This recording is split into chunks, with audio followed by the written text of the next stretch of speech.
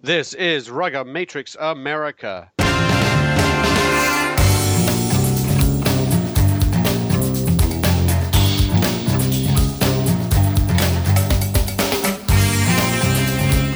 Welcome to the show, everybody. This is Alex Shaw from RugbyMag.com with, as usual, Pat Clifton and Bruce McLean. And we're going to be talking a lot about what's going on with the men's senior club competitions. It's something that we've wanted to talk about for a long time, and it seems like it's just on the cusp of being a main topic for one of our shows, and then something else comes up, like the Eagles losing a game or something. We're going to be right back after this short break and talk a little bit about American Club Rugby here on Rugga Matrix America. Hey everybody, this is Alex Goff from RugbyMag.com, and I want to ask you a question. When was the last time your team took a tour? You remember how fun it was? You know, the games against teams you'd never seen before, experiencing a new culture, the camaraderie, and team bonding. It was great. Wait, you haven't been on a tour? Well, maybe you should. Irish Rugby Tours has been involved with American rugby since 1985. Owner George Hook offers a personal and dedicated approach to all tours. He wants to make sure you play competitive games, see the sights, and enjoy every minute of your trip. From high schools to clubs, and from colleges to the U.S. All-Americans, Irish Rugby Tours is the tour operator of choice. Ireland's premier rugby tour operator gives you on-the-ground and local support. They have the best value around, and they can set you up with coaching sessions with top international coaches. They don't just send you on the tour and leave you alone. They make sure it all works out from the beginning to the end.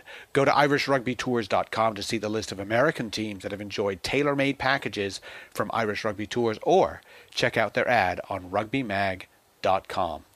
Don't you deserve a tour? IrishRugbyTours.com. We're back here in Rugga Matrix America. Don't forget to check out Rugga Matrix on the iTunes store, both Rugga Matrix America and the Rugga Matrix International Show.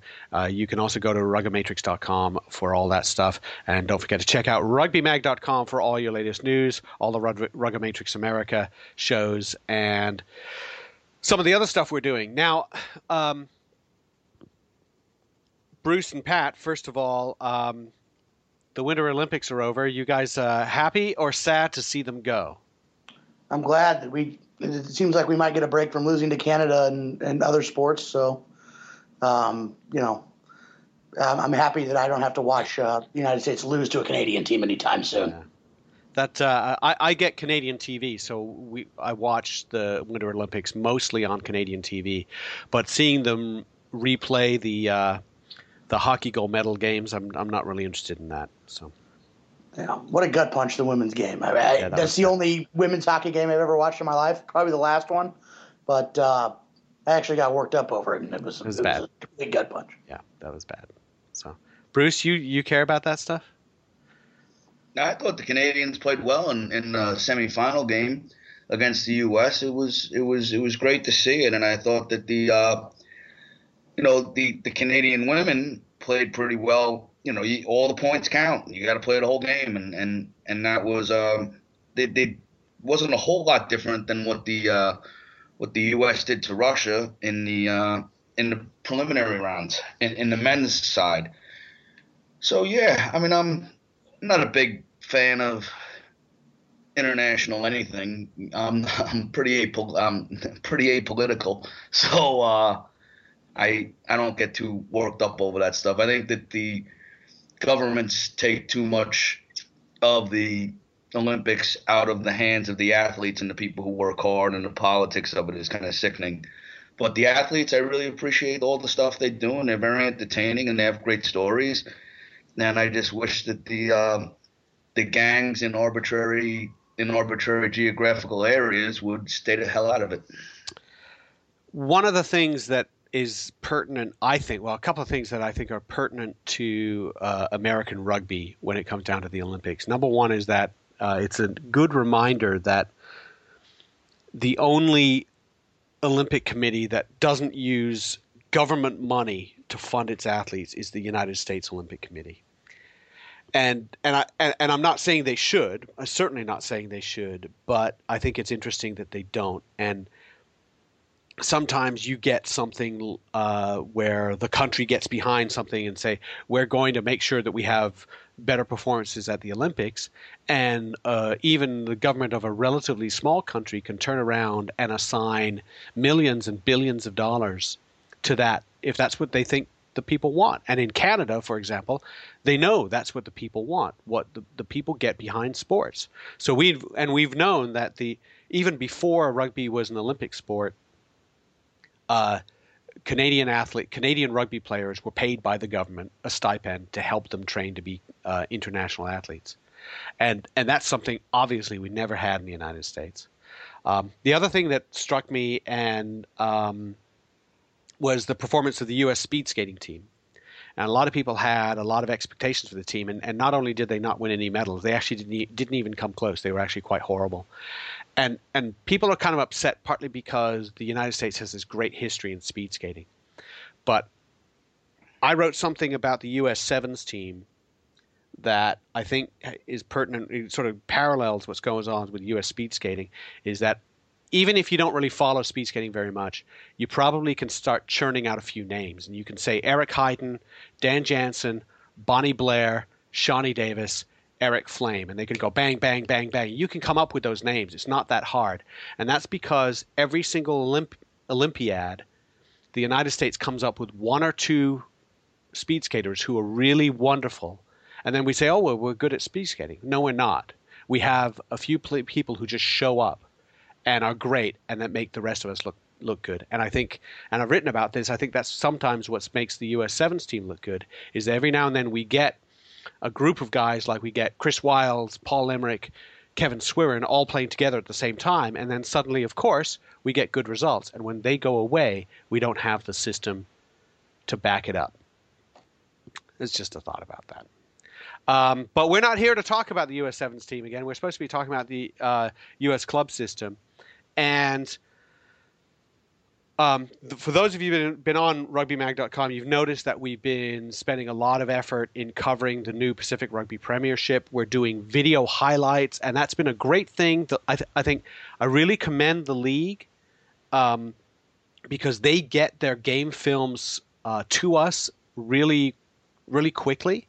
And then we've negotiated where we have the rights not to show you the full game footage because that's something that they wanted to retain for scouting purposes. But we made an agreement that we at Rugby Mag would cut those games up into 4 or 5, 6-minute highlights and give everybody an idea of what's going on by doing the highlight shows. And I think it's really great. It's great for us. I think it's great for the fans to see a little bit of what's going on with the games, but not everybody has 6 hours to devote to watch 3 full PRP rugby games every week. And we're all really excited about that. But that doesn't mean that we think that the PRP hung the moon. That doesn't mean that we think that every game is perfectly played. That doesn't mean that we don't think it can be better. And I think, Pat, you and I both made some comments in some of our sort of weekly shows about it, or weekly video shows about it, that the PRP could be better. So I wanted to ask you, Bruce, as well, what you think of it, because, I feel like it's good that it's there, but that doesn't mean it's arrived. Is that fair? Yeah, I think that they got it right in that they decided when they wanted to play. They all kind of came to an agreement as to what they wanted to do. It is a long season, but their weather is conducive to it. I probably don't think that the Denver and Glendale being in that Pacific region is particularly bright, but they worked it out the way they did. I'd prefer to see Puget Sound there with and have a 6-team league that played each other twice. Probably be easier, but the way they did it, It was Puget Sound's choice to play in Canada.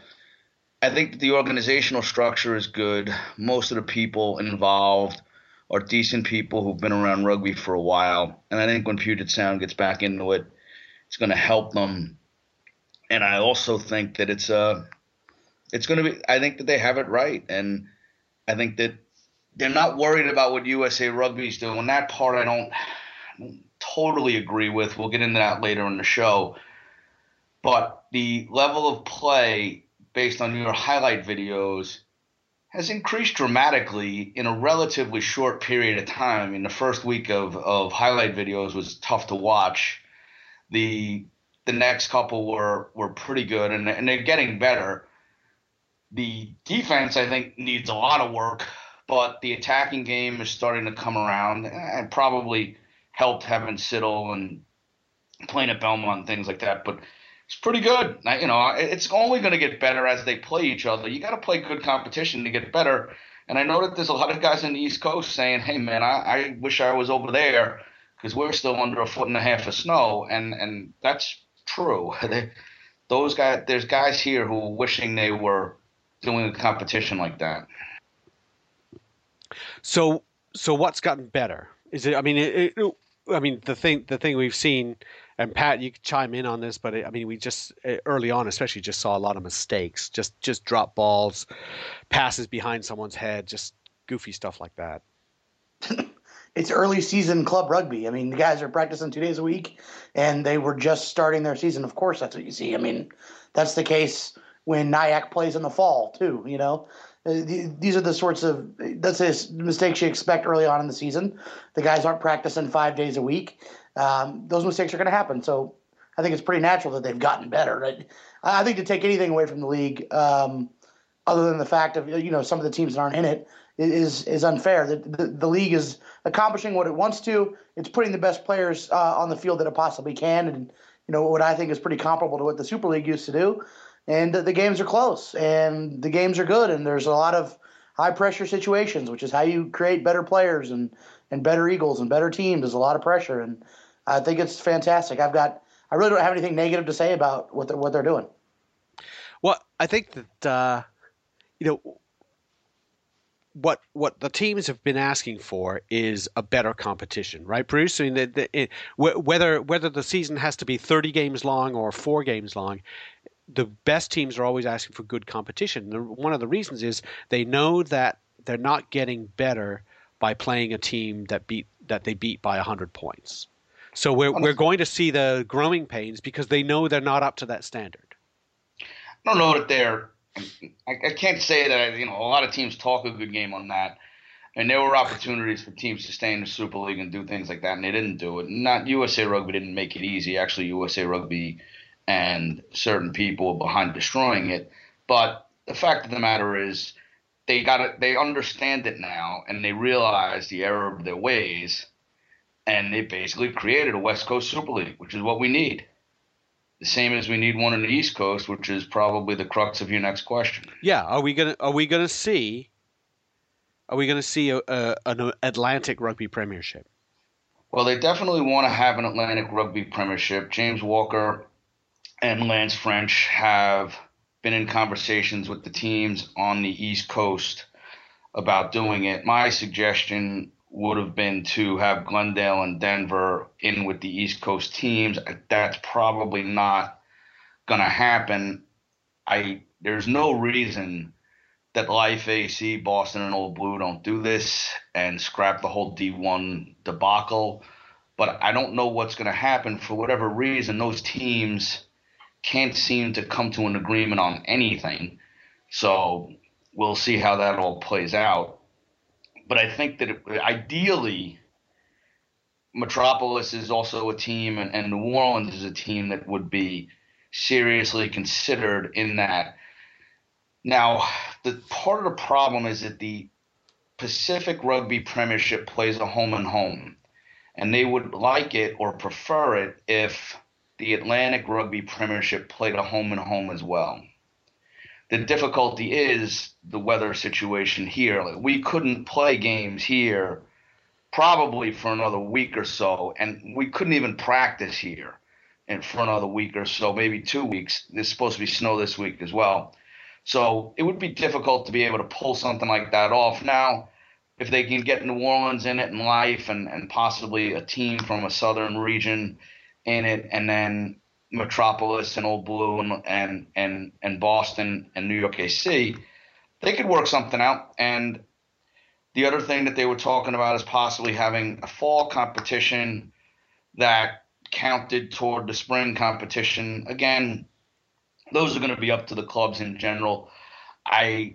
My suggestion when I was speaking to the guys is that the Atlantic and the Pacific are different, and that you can allow an Atlantic to run their league the way they run it. The Pacific should run their league the way they run it, and the champions should play each other, or, a semifinal 2-1, 2-1, and a final game. That's all very doable, and I think that they're going to find a way to make that happen. I think that Mike Tolkien wants to make some sort of a club competition happen. I think that USA Rugby has realized the folly of their Division I structure, and they're kind of staying out of it and treating it almost in a laissez-faire fashion, which I think if the clubs can really talk to each other and try to get their act together, that could be really good. There are different options available to the the Atlantic Rugby Premiership teams. They could play fall and spring. They could play spring only. They could have a maximum amount, the double home and home, or they can have where they play each other singly. And then I think that they're going to have to work that out with the Pacific Rugby Premiership. The other thing, initially, prior to when I stepped down from the AC, we had discussed having the Pacific Rugby Premiership and the Atlantic Rugby Premiership have a final championship game in Glendale, and also have on the same day, coached by the last place team in the league, an all-star game of Eagle-eligible players, so that basically 92 of the best rugby players in America would be in one spot. So there'd be an all-star game in the Pacific and an all-star game in the Atlantic, and they would play a curtain raiser to the championship club game. And then the Eagle coaches would be able to be there, and then they would be able to use that as an on-form selection vehicle for going forward in the June internationals. So that was the plan. Why coach by the last place team? Because we wanted to show the fact that we trusted the coaching staffs and administrations of all the teams in the league. Okay. And that was the rationale behind it. Now they could pick assistant coaches from wherever. And the reality is, you're kind of going to pick a team. You're going to rock up there, maybe do a walkthrough on Friday and play on Saturday. Right. But that, it was almost like just a show of saying that was our plan. That could change. Yeah. But I think that it's a nice works plan. pretty well. It's a great. It's so logical to say, anytime we block out a weekend and say there's a championship weekend here, and then there's all these players who are good players who are then told right in the middle of the meat of the season they don't have a game to play, and that would be the time to play some kind of all-star game. Yeah. The real plan was Puget Sound, Golden Gate, Olympic Club, Belmont, Santa Monica, and Onback being one side of the conference. Then it would be Glendale, Denver, Life, Old Blue, AC, and Boston would be the other side. So that would give 6 and 6. You can structure that however you wanted. If Metropolis wanted in, that could be 7. New Orleans didn't want in, so we could have figured that out. So that was all really doable. And unfortunately, USA Rugby and politics, poly meaning many, ticks meaning blood-sucking creatures, got involved and ruined it. So hopefully it happens next year, and that everybody puts their little daggers back in their pockets or wherever they stuff daggers, and they act like men and do what they're supposed to do for the best interest of the players. How did they ruin it? What did they do? The politics of the Division I championship that everybody thought was real and viable. That had to they had to stay. So you had to play in Division I rugby to be allowed. You didn't have to do that. No. It was the politics of, hey, look, some people got in bed with USA Rugby mistakenly. Mm-hmm. sometimes you meet a girl and she gives you disease. Sometimes it's gonorrhea and it's curable. This was curable gonorrhea, probably more like herpes, where it kind of comes back like luggage every once in a while, and you got to take your medicine. Pat, what are they saying down on the grassroots? Well, I mean, Kansas City, you've really got one team that's at the high level, and they're pretty happy that they're in the Midwest in the league that works for them. I mean, not that I've been around the block a million times, but what seems to make sense is letting teams do what they think makes sense for them. For Kansas City, they wanted to get to the Midwest. It made sense for them, and it's working for them. I'd say that they're probably pretty happy with the Blues. That is, they're probably pretty happy with the situation they've got, the league they're in, and the competition they're playing. It's it's the high end isn't quite what they were playing when they were in the West against Glendale and Denver, but the low end is considerably better than Boulder and the Denver Highlanders. So they're pretty happy. So if the teams in the Midwest are happy with what they've got, they'll be happy with what they've got. If the teams in the Pacific Rugby Premiership seem to be happy with each other, then let them run what they have. You just, from college to club, worry about what makes sense for you in the group of teams that are of a like mind, and make it, if it works, makes it work. What Bruce said about, if you're going to have an Atlantic Rugby Premiership, let it run its season, regardless of how Pacific Rugby Premiership runs its season. Just have each other play each other. That's fine. That's what the AFL, NFL did. They didn't have to agree on the way they ran their season. The champions played each other. That's the way it should be. You can't have people in California making decisions for people in New York. And that's the sooner we learn that across the board in domestic rugby, the better. And it seems like people are starting to figure that out. And I'm a college guy and I lean towards that. But a pretty funny tweet came out from the Atlantic Coast Rugby League. It was like last week, I think it was, when there were tons of cancellations in Texas and other places throughout the country. And it said the Atlantic Coast Rugby League will not be playing any games this week due to inclement weather. Instead, we played them all in October. So I thought that was pretty funny. That's a group of guys that made a decision based on what's best for them, and now they're enjoying it and poking fun at the whole debate. Let's quit making decisions for people that aren't in the same shoes as us. And let everybody be as competitive as they want to be. There's Metropolis and New Orleans. If Metropolis wants to be in this competition, fine. They've got the infrastructure now with Spearhead, and they seem to be on riding a high tide pretty smoothly. New Orleans came up. I'm not saying it's a flash in the pan. They can't be really good for multiple years, but as is the case when everybody tries to enforce promotion relegation, just because you're really good 1 or 2 or 3 years doesn't mean you're going to be really good 3 or 4 or 5 more years down the road. Look at how many people have won Division I championships and don't exist anymore. So, make decisions based on what you and your like-minded people want to do and what makes sense for you. Can I talk about that for a second? Yeah.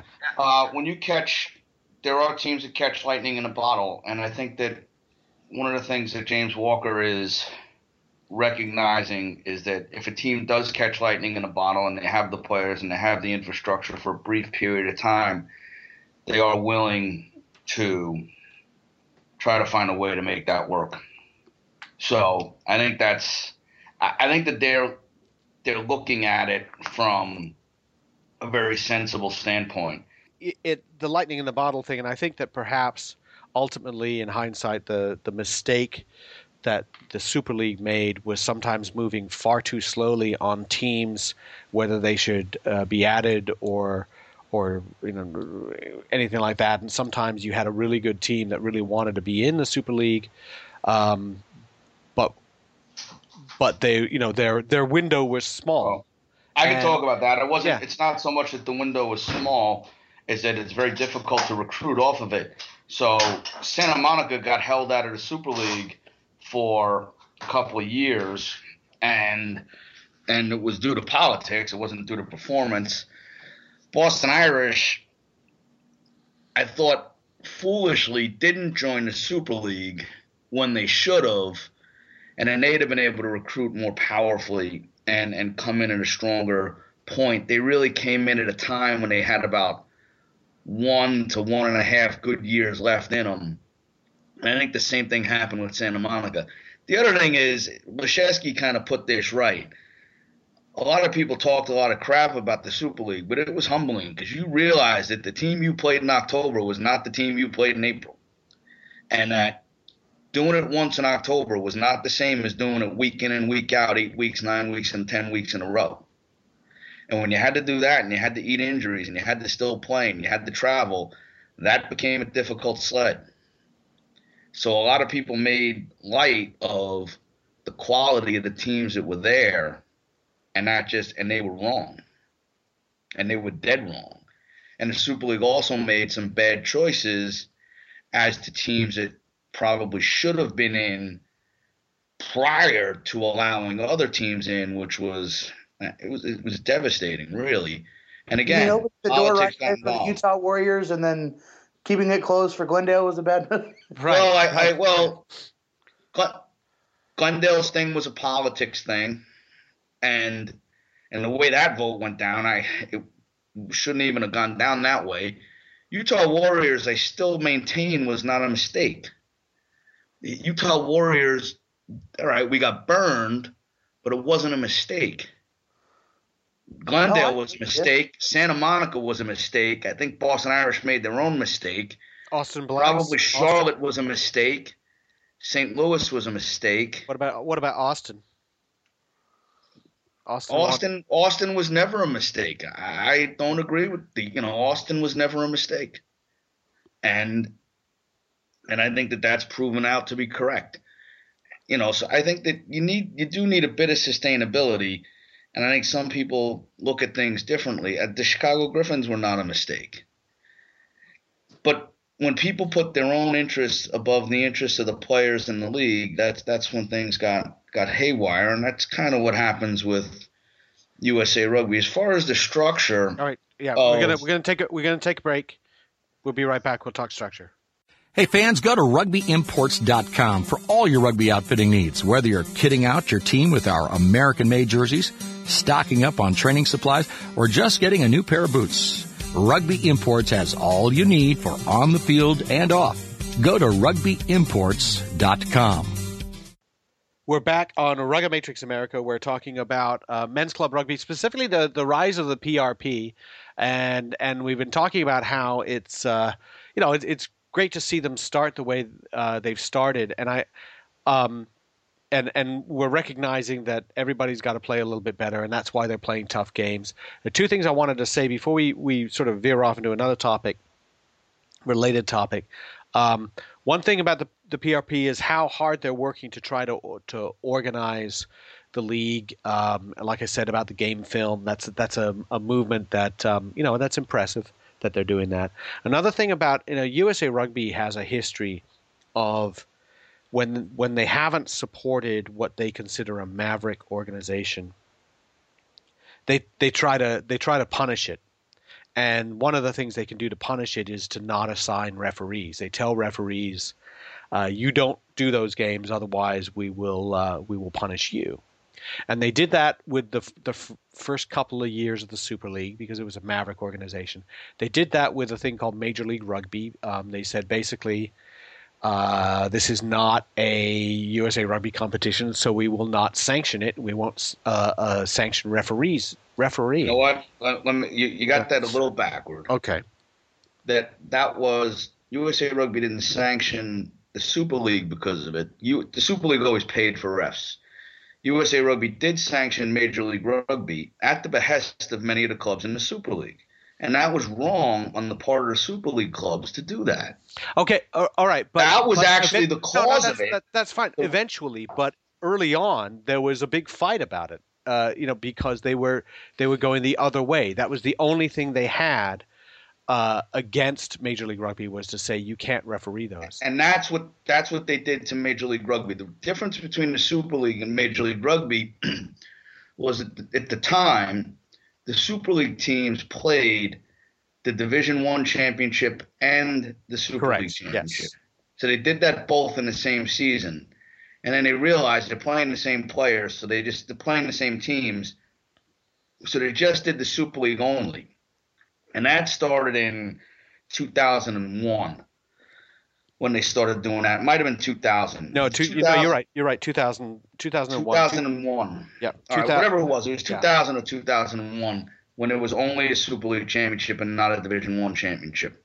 And then, but it was Major League Rugby that took the brunt because the Super League teams had more political sway at the time, and they basically screwed the Major League Rugby teams.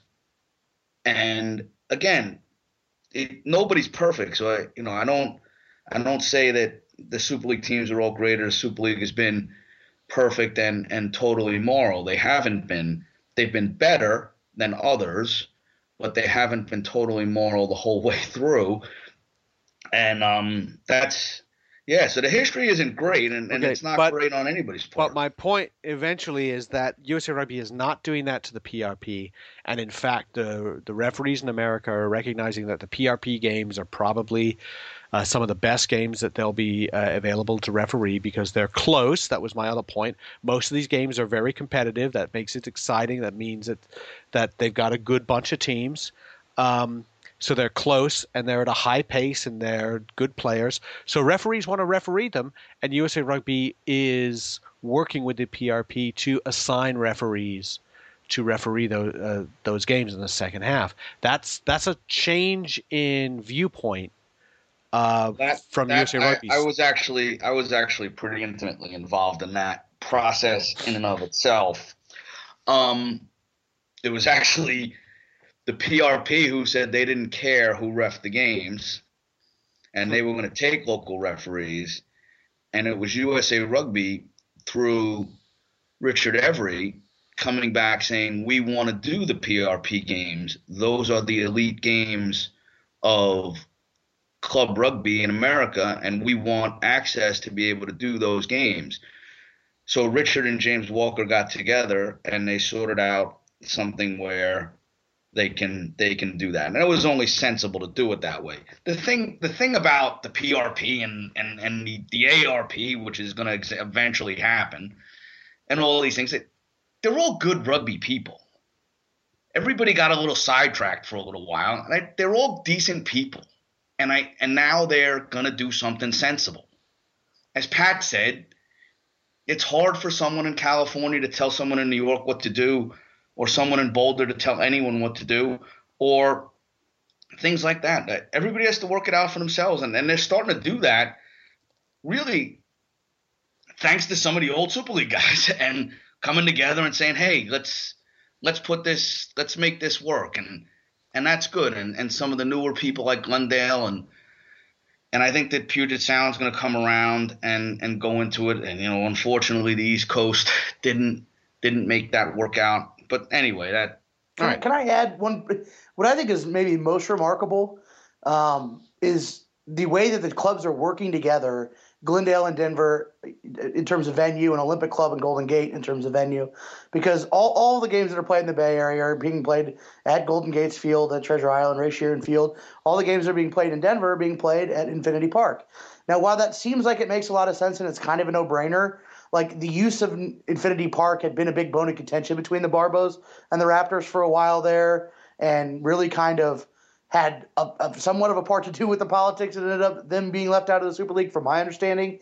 I think it's great that they have decided we want to do this. We want to make it as commercially viable as possible where we can. Obviously, Southern California's venues, pardon my harshness, they pretty much suck, and so they can't really make any of them commercially viable. But what they have in Treasure Island, what they have in Infinity Park, they can. And they're saying, let's make it commercially viable and make it look legitimate wherever we can. And I think it's great that the Glendales and the Denvers are getting along well enough while teams are still, players are still club hopping between the two, that they're working together. I can get into that a little bit too. The Little Q is pretty good. I don't know what the field situation is like there, how it looks, but it used to be fantastic. Numbach's place. Now, that's a very interesting point. I've always maintained in the New York area that I wanted Old Blue to be a playoff team. I didn't want to lose to Old Blue, but I wanted Old Blue to be a playoff team because I wanted New York to be relevant. Because if rugby in New York was relevant, people would come here to play. And if they didn't like or didn't want to play for the New York AC, they could play for Old Blue. The other thing is we were guaranteed to have a great game 3 or 4 times a season, 3 or 4 times a year. So I always thought that it was better to have two good teams than to try to kill one. And I think that Washington and Pac found that out when Pac started to dominate Washington and strangle them. Now they're both – Pac's a little bit more relevant, but Washington is floundering. And when teams act like that, you kind of want a good competition locally. You need something locally around you. I think that Boston would be well served if the Boston Irish and them were very competitive. New York AC was very well served by having competitive games with Old Blue. Chicago Griffins and Chicago Lions are very well served by having competitive games against each other on top of Palmer, which is not far away relative to their travel. Glendale and Denver absolutely benefit from that. And there's no doubt that those three Southern California teams benefit from the fact that they're all capable, quality teams. People say, I want to go there. I'm telling you right now, I speak to guys all the time. They want to go play in the PRP. The ARP has to happen. Or the players from the East Coast are going to leave. We've already seen that potential, right? It's yeah, I mean, we saw it. You've seen it in a very limited way, but right. But if it doesn't happen soon, you're going to see it in a big way. Yeah. How many other players have they've picked a town? They say, I picked this town because I like it, and it's got it's got a good rugby club, and I'm happy here. And then look around and say, wait a second, I could be playing now, and I could be there, and the national team coach is going to go see those teams play. It's just they start wondering. And there's the guest player rule in the PRP, and for those of you who don't know or don't understand it, basically it's a case where a club can put on his list or on its list, on its roster, players that aren't registered with that club. So let's pick one. Olympic Club can look around and say there's a player at Humboldt State University, and there's another player playing with the Berkeley Rugby Club, and they're both pretty good, and they're either dissatisfied at their club or they don't have a lot of games to play, and we're going to make them. They're going to be guest players registered with Olympic Club, and the league recognizes that those guys are now Olympic Club guest players, and on occasion they might call them up and have them play. So it's a way of getting someone mid-season to move up to the PRP. That's what Belmont Shore did with Adam Siddle, who was playing in Old Blue, and he suited up for a game for Belmont Shore. We expect to see him play a little bit more, although maybe not a lot. Bruce, what do you think of that plan? Do you think – I mean, I know USA Rugby doesn't like it. They don't like it at all because it flies in the face of their registration plan. But what do you think of it? It's not a whole lot different than what Dan Lyle had asked to have happen several years ago, where teams can play up and down divisions. You've always been in favor of it. You may have even written about it prior to anybody. I personally don't have a problem with it. I never really have, but I never really worry too much about stupid rules holding people back. I don't like to hold a guy back because he may be – say you get a guy, let's say a Dan Lyle, who didn't know what the hell he was doing and decided to join the Denver Highlanders and then played 2 games for them, or maybe 3, and then found out that Glendale and Denver existed and could have gone to play there, but he can't because he's ineligible. So we lose out on a full year of somebody who could be fast-tracked, and it's insane. It's self-destructive practice, and losers practice self-destructive behavior. We have to stop doing that. If you look at any sport, any professional sport, that kind of thing doesn't happen, right? Some guy playing for Pawtucket in AAA in baseball, he's really great. He gets taken from that team and he gets put on the Boston Red Sox. Well, the thing is that, again, politics, poly meaning many, ticks meaning blood-sucking creatures. These teams act like they own these guys because, somebody met a guy in a bar or in a gym and got him to go out to practice, got him to play a game, and now they kind of locked him in to, a life of glorified softball. And it's unfortunate. And the fact that our governing body supports something so foolish as that is almost laughable. But anyway, that's going to change. The PRP has set the standard. The top clubs always set the standard as to how teams behave. So the bottom line is the top clubs have to behave better. And that's always been the problem. The top clubs getting into the Division I championship, playing their first team in the fall, playing and getting into the Sweet 16, and then playing a second team and getting wiped out is what made these Division I teams pissed off at them. Same thing with Division II teams. So the reality is nobody is 100% to blame for all the things that have been happening. The top clubs have acted irresponsibly. The second-tier clubs have acted irresponsibly. USA Rugby has taken the wrong side every time, which is about as irresponsible as it can get, on top of taking in $2 million worth of dues plus.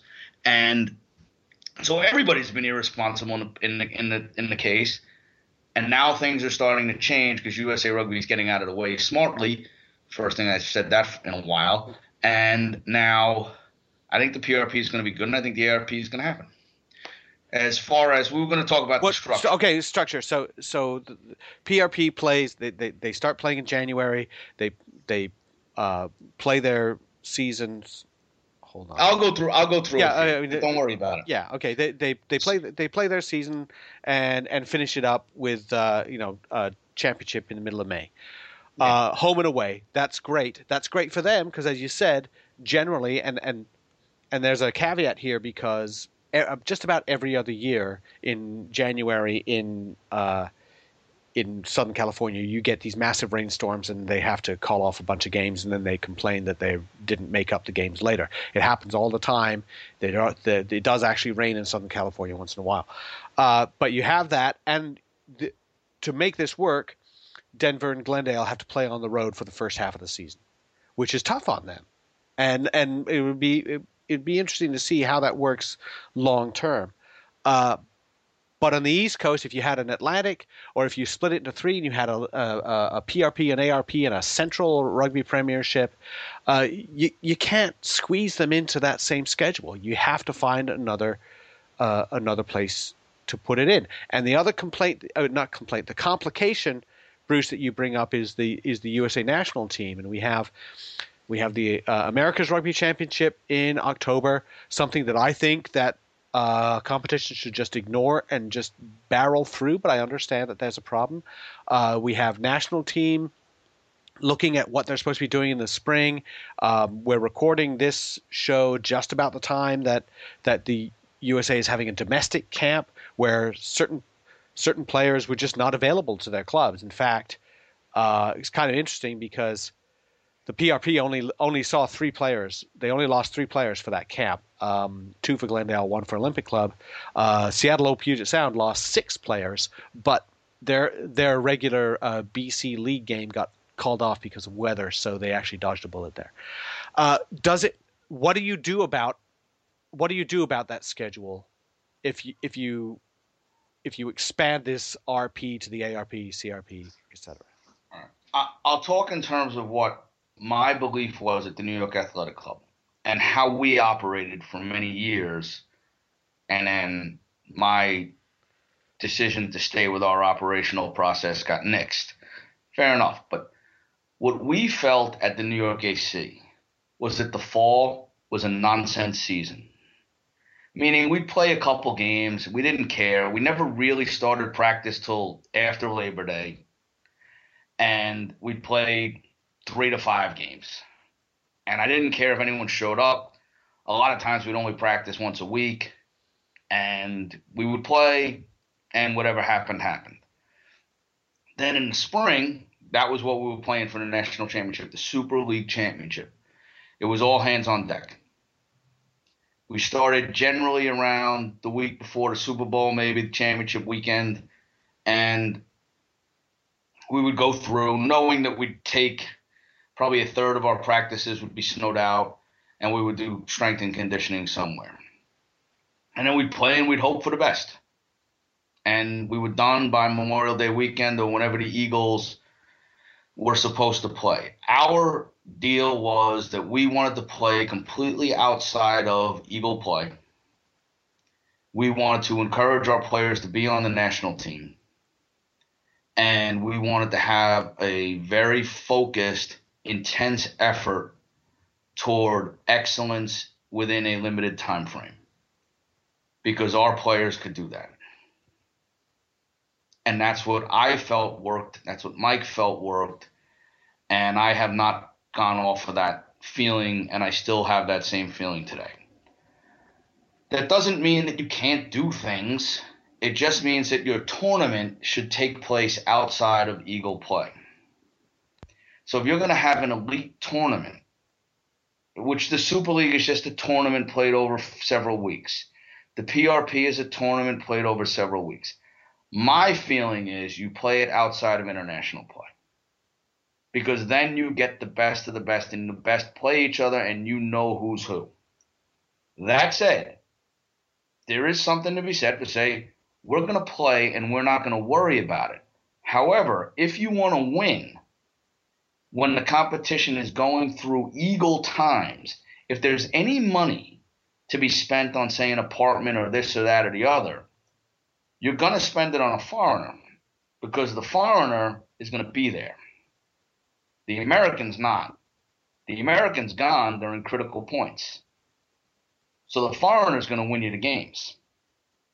If you do it outside of Eagle competition, you will encourage teams not to bring in foreign talent to possibly displace domestic talent, possibly All-Americans or these types of people who have national team futures, where if you're going to put them on a couch or give them a bedroom in an apartment or whatever you're going to do to help them out, virtually nobody's paying players anymore. Some people might be a little bit, but if they are paying them, they're not paying them like they used to. That's for sure. And they would so you'd be better served having American players, and that's done better outside of those competitions. So what we basically have is you can play in September where you can play some really strong friendlies. So say, for instance, Life played AC, AC played Ontario, Life played Ontario. And then Old Blue played Boston, Boston played The Rock, and Old Blue played The Rock. That's a good lead-in to the ARC. Starts after Labor Day because you have your sevens going June, July, and August. So there's a lot going on, and you need to have some little bit of rest period and that kind of thing. Then the players go to the ARC. If teams choose to play different friendly games against people or try to have an under 25s team or something like that, that's possible. Then there's the November test window. And again, there's nothing that can be done. Now, the West Coast isn't doing a whole lot of anything. I would suggest that they play September games to allow their teams the ability to lead into the ARC. Now, the AC happens to play Olympic Club at that time. So, I mean, but if all those teams play just 2 or 3 games just leading into the ARC to prepare for that, then they go to the ARC, then those guys will go to the November test. Once you get into the spring, in the East, you can basically play from Paddy's Day to Memorial Day. In the West, you can play from, right around Martin Luther King Day to Memorial Day. And you just work it out that way, and everybody kind of works out a league structure that works. And you can get those games in. We always have. And they're pretty creative, and the guys can do it. And that's the thing that works. And if you think, they're not getting enough games, 3 games in the ARC, 7, 8, 9 games for the Eagles. So that's 12. 3 games prior, that's 15. And 8 to 10 games in the spring, that's 25. So our elite players get 25 games. Our sub-elite players can't handle that many more games. They don't have it in them. I know that sounds crazy. I don't think that's crazy. They don't have that in them. Well, there's the physical demanding. There's also the personal demands of the time. Well, there's no doubt about it. And I'll tell you right now, nobody knows this better than me. I have been involved in this more than anybody. That if you they have 10 games in them at maximum. And at the end of that 10th game, at the end of that final, they cannot cope. The elite players can cope a little bit.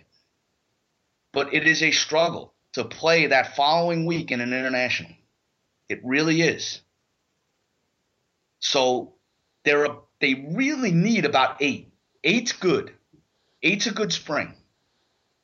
3, a good 3 is a good fall. Then you have your whole summer. But they need time to recover. They need time to build their bodies. They need time to be robust. We are amateurs. And there are times you got to build skills and do all those things. And I get it. And you want to play and you got to play. But the reality is we can't eat injuries the way we're eating them at the rate we're eating them because of the amount of games that people are playing.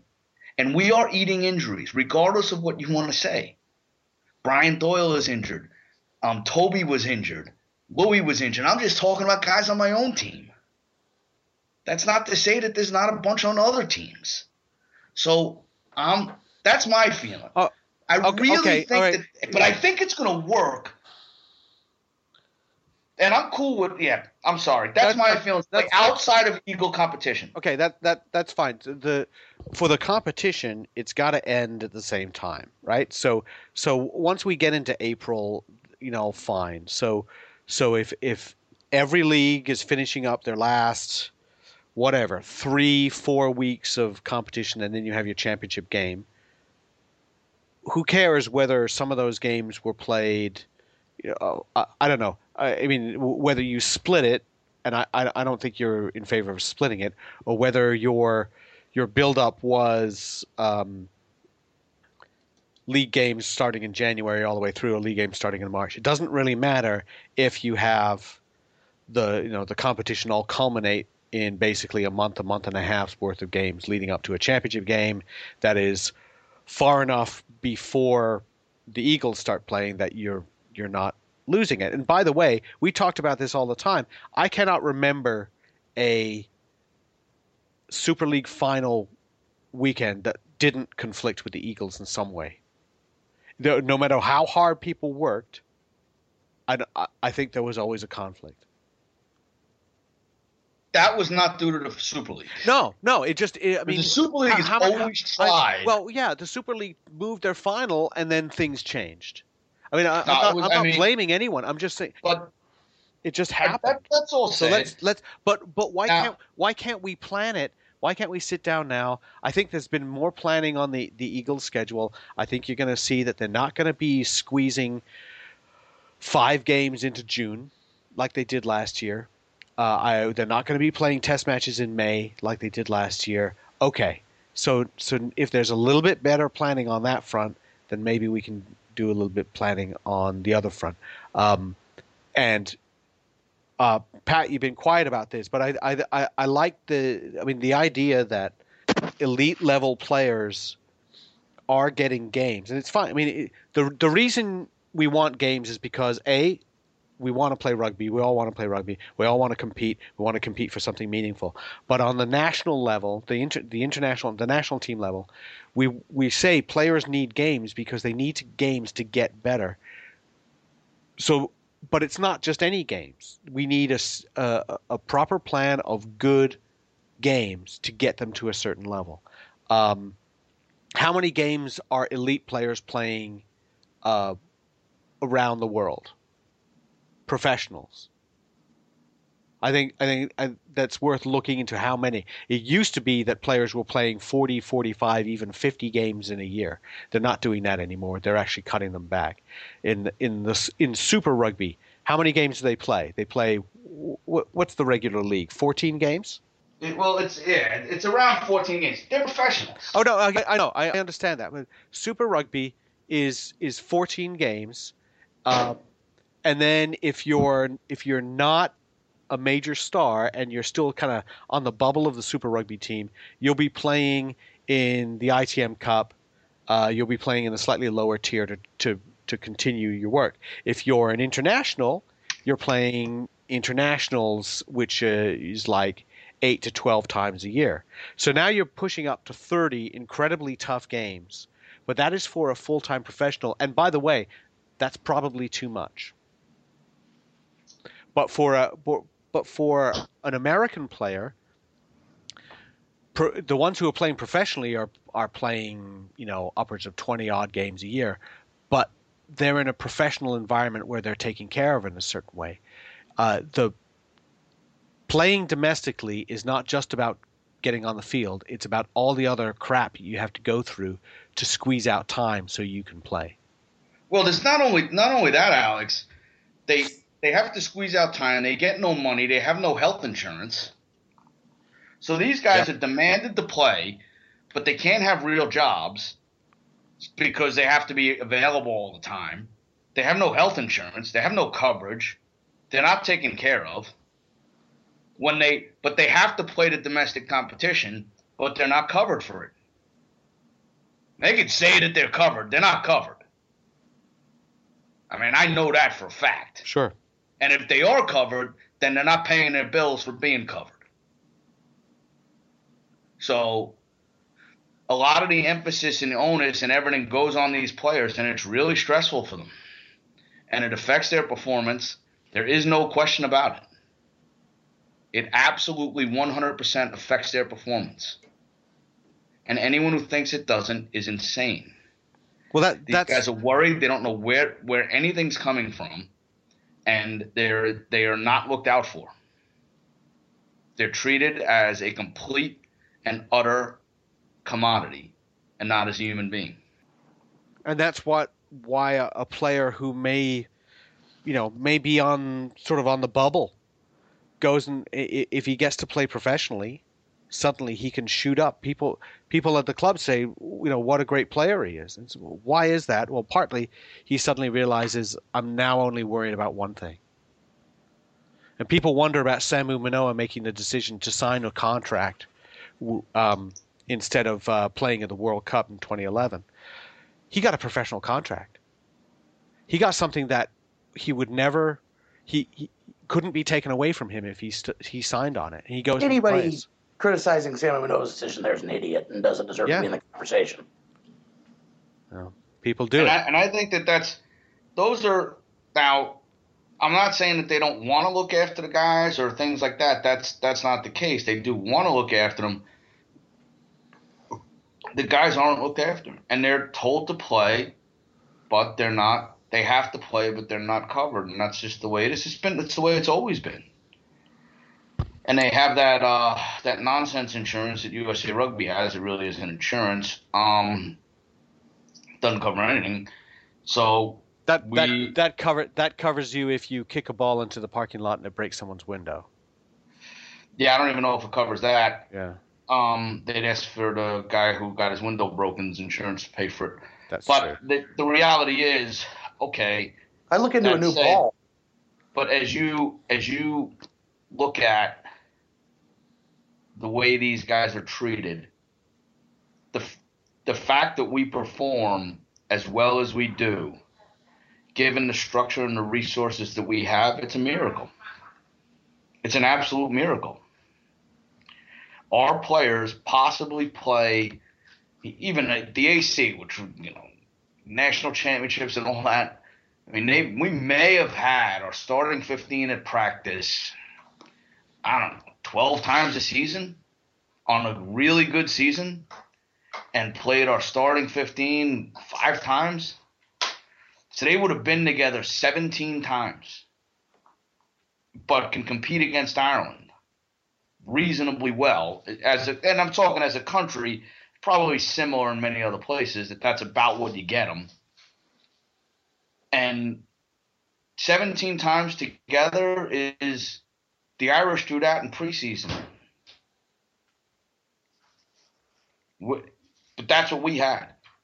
And I'm not saying that that's good, better, and different. I'm just saying it's reality. Because people have jobs. People have stuff to do. And people have weddings and funerals and all kinds of nonsense that happens. So the idea of requiring a minimum of 12 or 14 games for just regular Division I teams is silly because of that. Well, what happens? And I mean, we run into it, Pat. You and I run into it all the time. Where midway through the season, we start hearing about injuries. How many times do we see teams just basically they're done? They forfeit the rest of their games. Well, here's the deal. I'm going to go into that too. Part of the reason I didn't like the 12 to 14 game season and all this Division I stuff, and one of the reasons I stepped down from the vision of USA Rugby and New York Athletic Club chose to have that vision as well. So that's why I stepped down. Was that you create bad habits.